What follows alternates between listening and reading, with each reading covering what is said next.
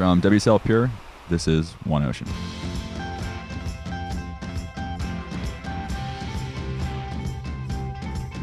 Hello and welcome to another episode of WSL Pure One Ocean.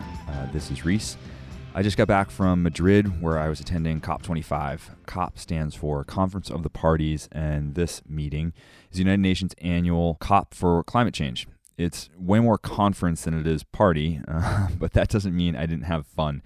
It was a real honor to be there, actually. I had a couple speaking opportunities supporting our partners at the NRDC in their efforts to promote marine conservation, and there's going to be a lot more on that in the year ahead. But I was also there presenting the WSL's participation in the UN's Sports for Climate Action Initiative, and if you're interested in learning more, we'll link to the presentation in the show notes so you can check it out and learn more about the framework. Point is, I'm definitely jet lagged, but I'm also energized by all the great dialogue that I had this week. We still certainly have a long way to go in working on climate change, but I also have to celebrate the progress and be excited by the people who are in the fight. This week, we're speaking with Rafael Bergstrom of Sustainable Coastlines Hawaii. I was able to steal a few minutes from Raf in the midst of a very busy couple days. His team was on the ground working with vans for the Triple Crown of Surfing, active in the Bill 40 campaign, which you're going to hear more about in this episode, and he just flown back in from California from an emergency, and that night was also due to be honored at the Surfer Pole Awards. So he had a lot going on, and still with all that, he was really focused and present, stoked on their mission, and just a real pleasure to hang with for a bit. So I really hope you enjoy our conversation. And if you're enjoying this podcast so far, please do rate, review, and share with your friends.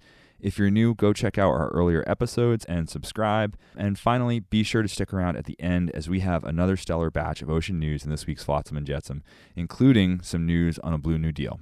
Okay, now for my conversation with Rafael Bergstrom from Sustainable Coastlines Hawaii.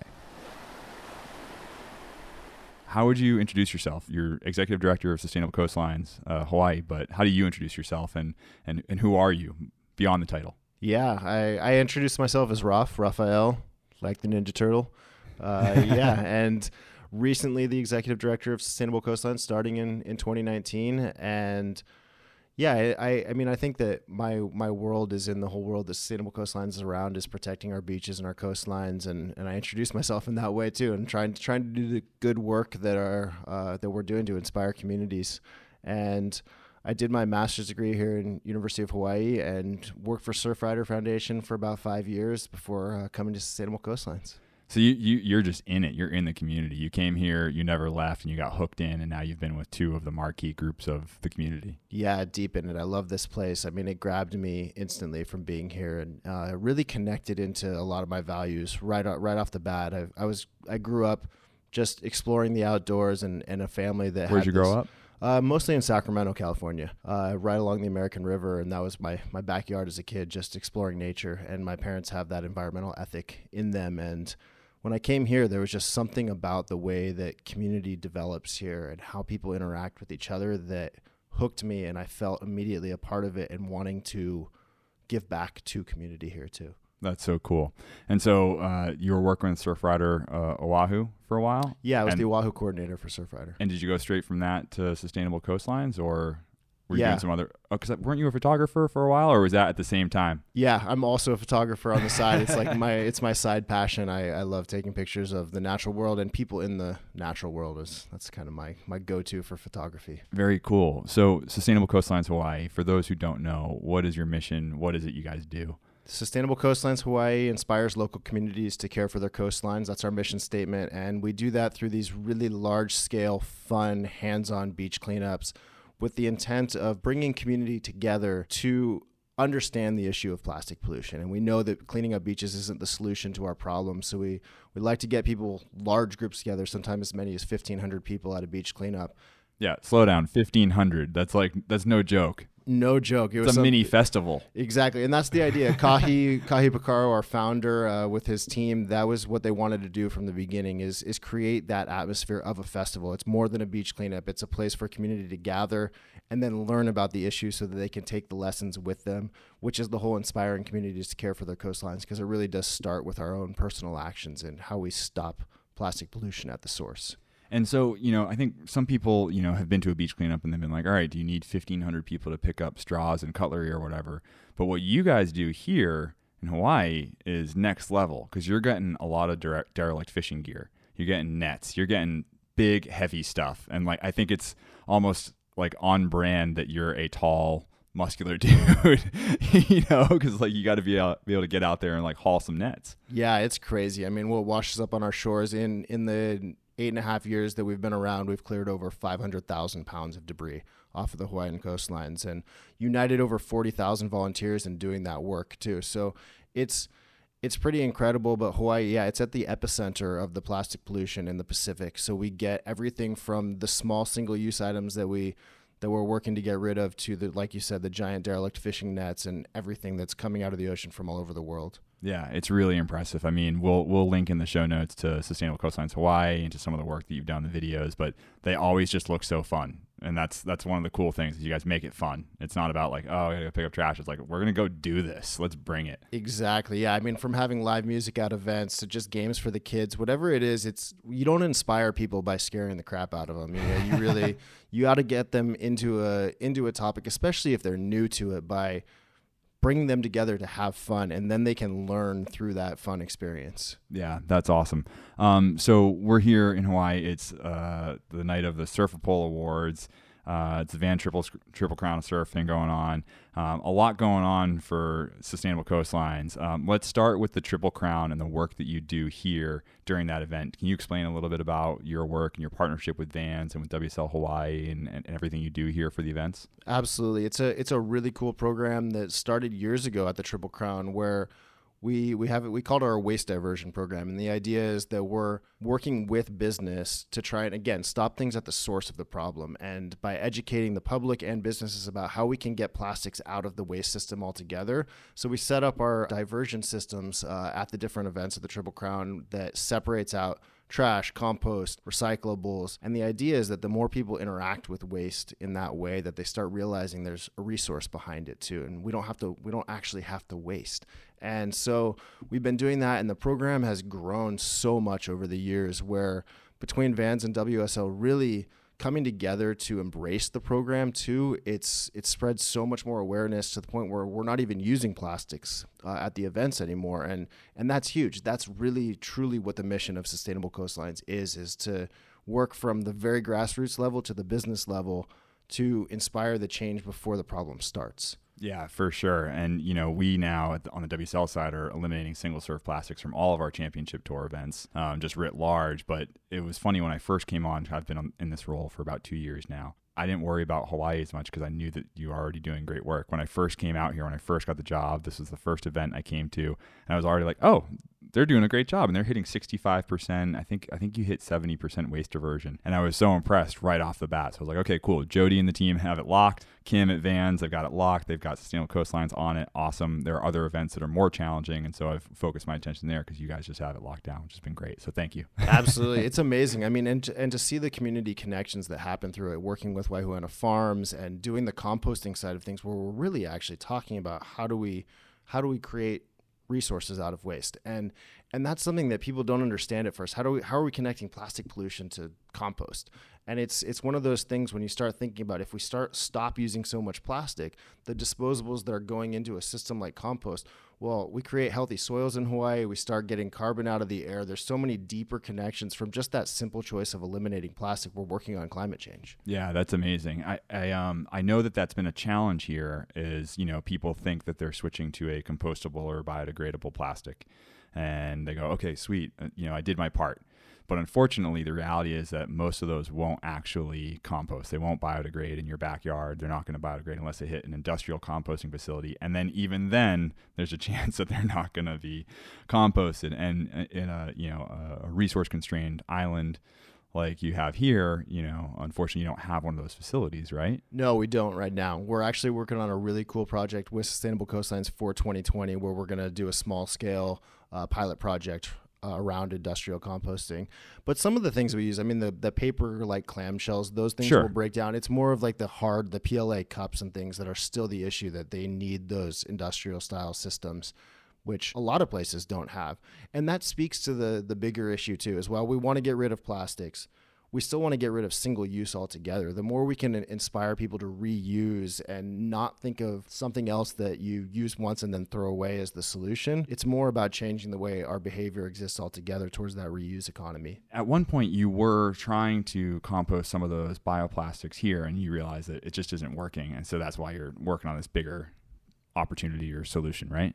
Yeah, exactly. We were working on some of the bokashi systems to try and break down the PLA plastic. What's the bokashi system? Bokashi is actually an at-home compost idea where you use effective microorganisms, EM, and you can put the compost directly into a bucket and really break down anything. And you add the EM to this, basically any of your compost, and it'll break it down, and then you bury that maybe like 2 weeks after you've done the bokashi, and it'll turn into healthy soils.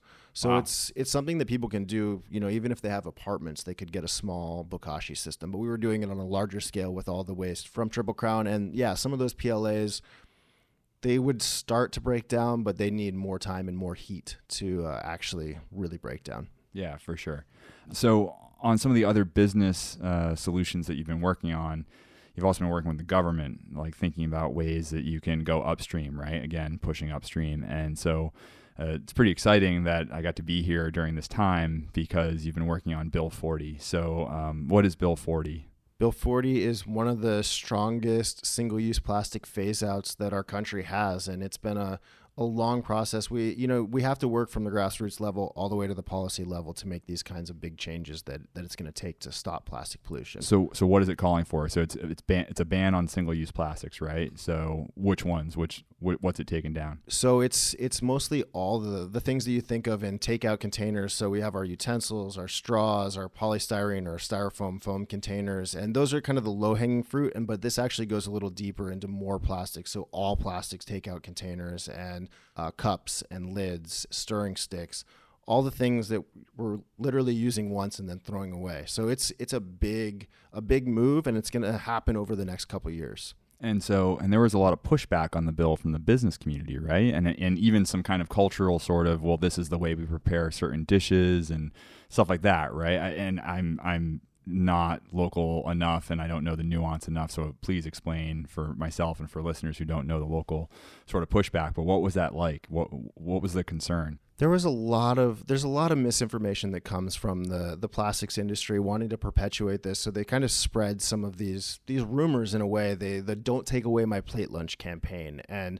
that like we can't eat plate lunch without plastic, which is just, it's so not true. And if you really think about a cultural connection to Hawaii, for 2,000 years people weren't using plastic here. And, right, and we got by without it for a long time, guys. Exactly. And most of the world has gotten by without it for most of human history. So it was a sad kind of attempt to sabotage some of the bill. The thing is that plate lunch is a staple here, and for so long it's been served on styrofoam. But the problems with styrofoam extend beyond just plastic pollution. There's health issues involved with the creation of it, and styrene is a really nasty chemical that's used in it. So there's a couple sides of it. Is that the alternatives to styrofoam might be a little bit more expensive, but in the grand scheme of things, they're not as expensive, because when we think about them being made out of fossil fuels, out of nasty chemicals, how much it costs for us to clean it up afterwards, the compostable alternatives or the bring your own alternatives are actually cheaper in the long run. In another episode, I spoke with Jamie Gove, Dr. Jameson Gove, who works with NOAA, and he's doing research here on the amount of microplastics in larval fish.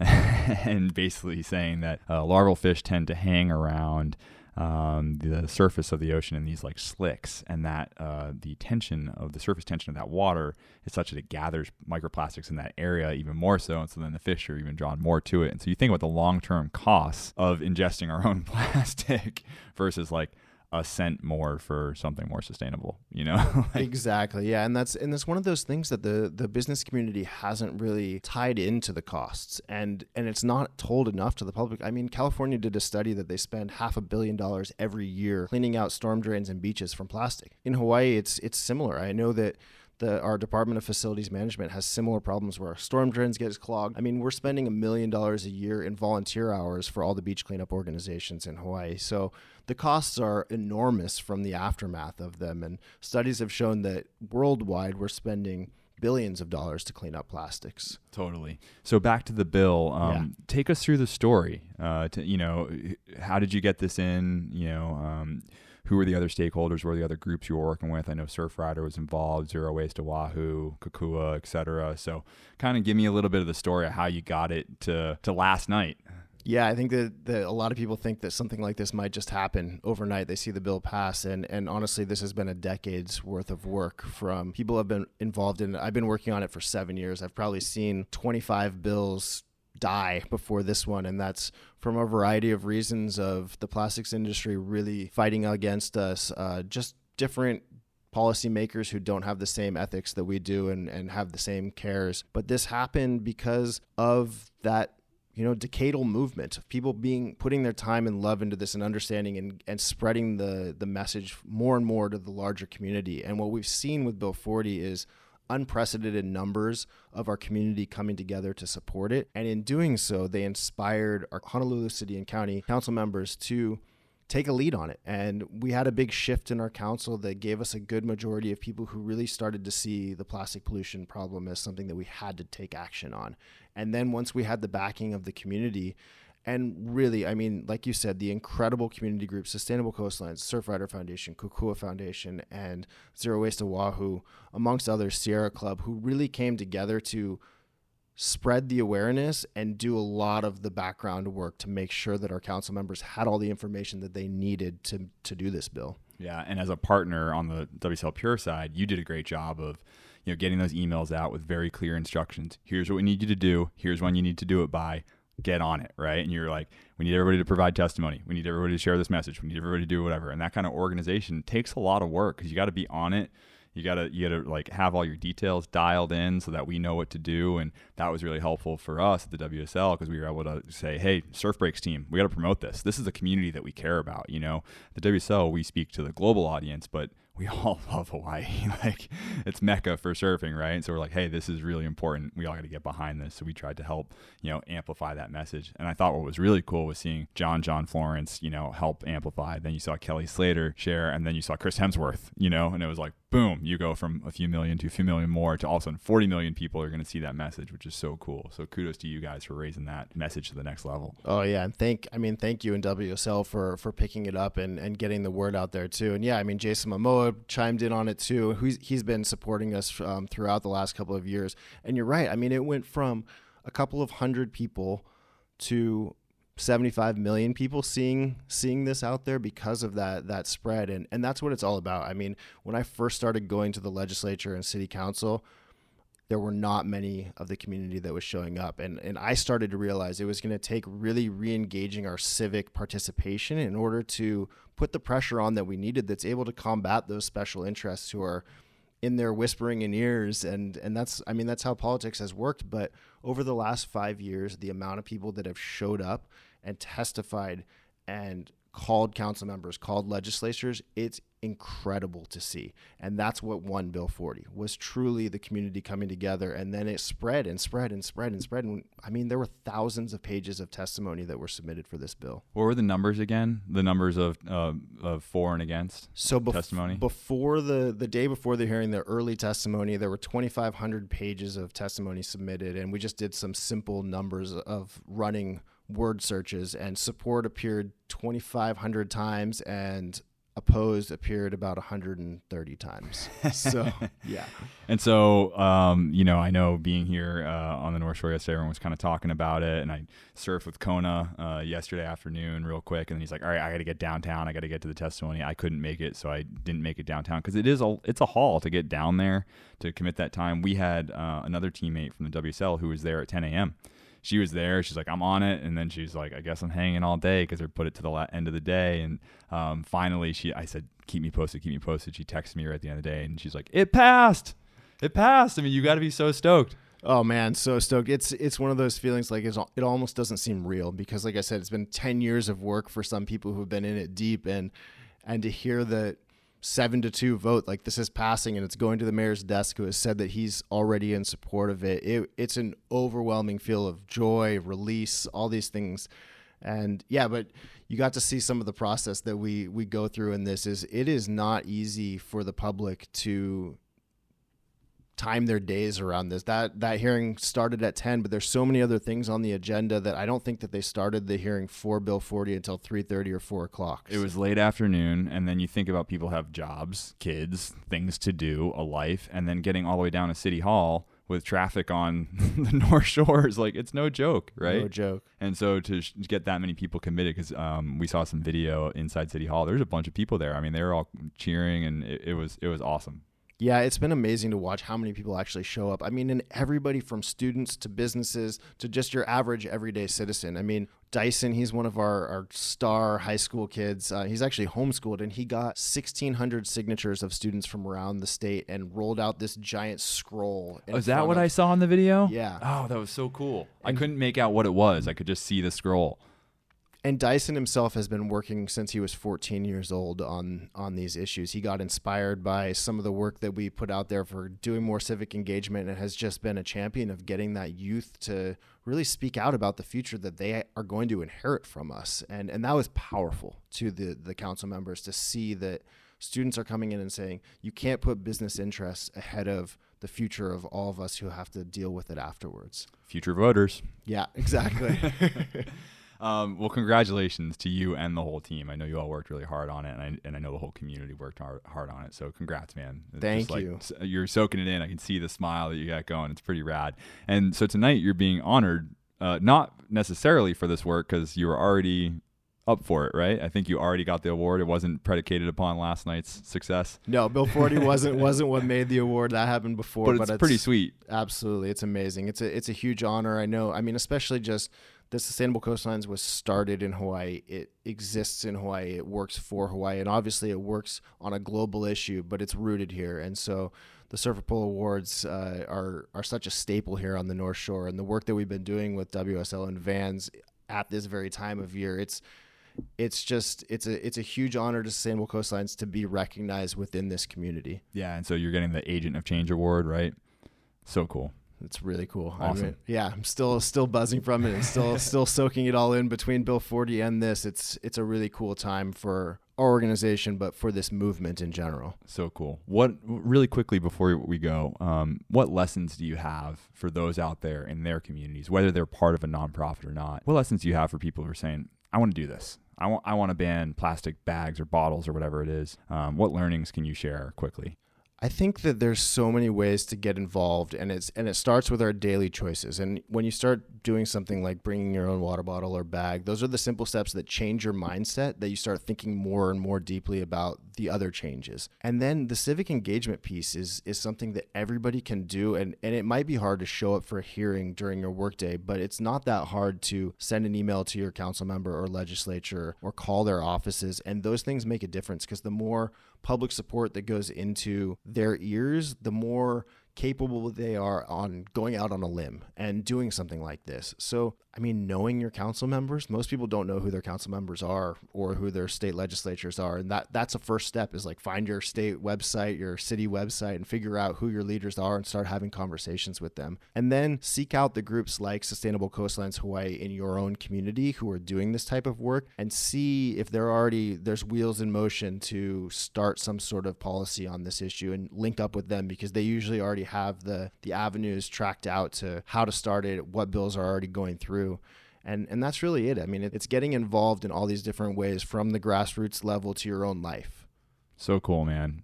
Anything else you want to share? Anything on the Sustainable Coastlines front that's coming up that we should know about? We're just about to release our 2020 schedule. We're excited to have all of our major big beach cleanups. We're going to up our waste diversion program. We're going to do a lot more innovative education in classrooms this year. I mean, anybody is welcome to join from anywhere. Follow along with us on Instagram at Sustainable Coastlines Hawaii. But if anybody's ever out visiting here, just feel free to link up with us through our website and come and join us. I mean, this organization is fueled by volunteers, and it's something that Kahi and the founders almost a decade ago, it was all about that, always this really grassroots level of people coming together. And so we want anybody who wants to be a part of this movement to join us. I love your energy, man. I love your stoke level. I love what you guys are doing. It's so cool. It's great to finally get some time with you, even though it's brief, but let's get you down to this party so you can receive this award. And yeah, we'll be in touch. Awesome. Thanks so much, Reese. Really appreciate being on the podcast and all the work that you guys are doing to share the message that we're working on too. Thanks, man. Cool. All right. Yeah. Thanks again to Rafael for taking that time to sit down with us. It was a really great convo.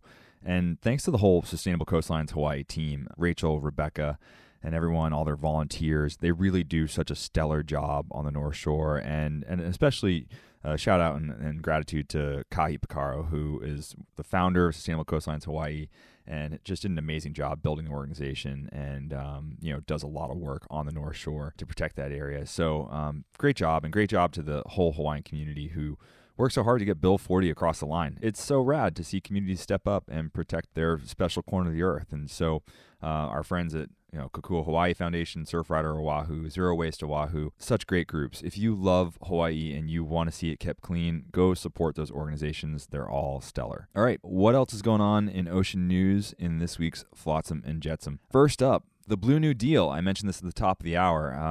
I don't want to get too political here, but there is an American presidential election coming up in 2020. And there are a bunch of candidates, and they all have a bunch of different plans. And the reason this is relevant to everybody is that America is a big country, and what we do here affects everyone everywhere. And what's really cool and what I'm excited about is that Elizabeth Warren has put forward a Blue New Deal. So you may have heard of the Green New Deal, which is proposing clean energy and a sustainable future. The Blue New Deal is very similar, focused on the ocean. It's talking about ways that we can fight ocean acidification, how we can create the blue economy and build the blue economy, policies on offshore drilling, on our fisheries, on using sustainable ocean farming. And it's just really cool that all of this is even being talked about at the presidential election level. Shout out to our WSL Pure board member and ambassador, Dr. Ayanna Elizabeth Johnson, who worked on this for the Warren camp. I highly recommend you go check her out. We'll link to her Instagram here. She is super smart. She knows what's going on with the ocean.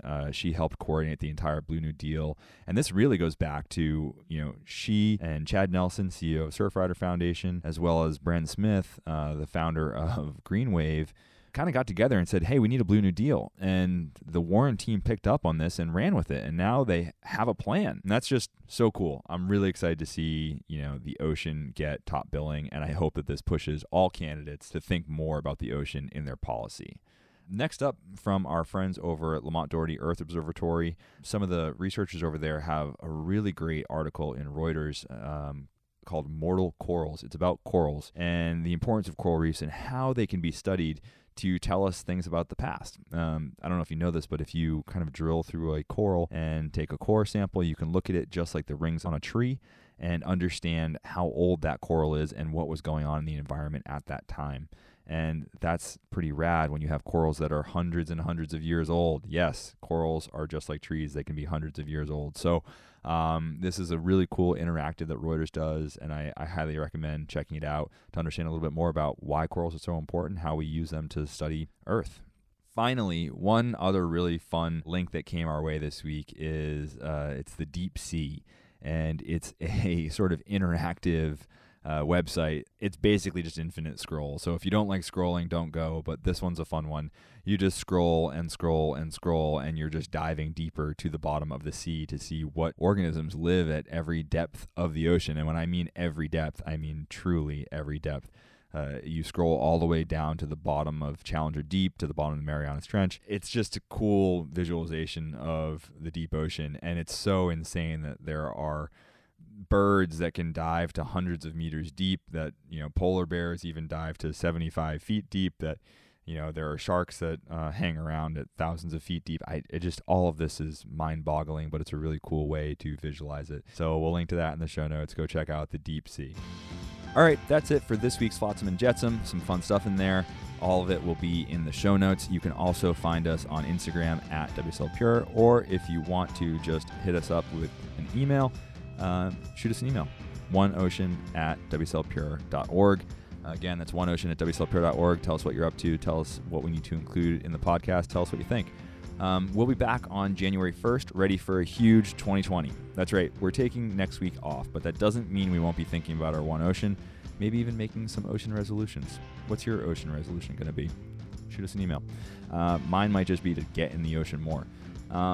And until 2020, we hope you take the extra time to enjoy hanging with your family, celebrating whatever you do or don't celebrate, gifting sustainably, of course, zestfully debating ocean policy, especially now that you know more about the Blue New Deal, hopefully surfing, getting outside, getting in the ocean, and just enjoying yourself. Take time to recharge ahead of 2020. It's going to be a big year. I'm personally headed back to the East Coast where I'm from, and I'm excited to see the salty shores that I call home. All right, 2020, here we come. Until next time.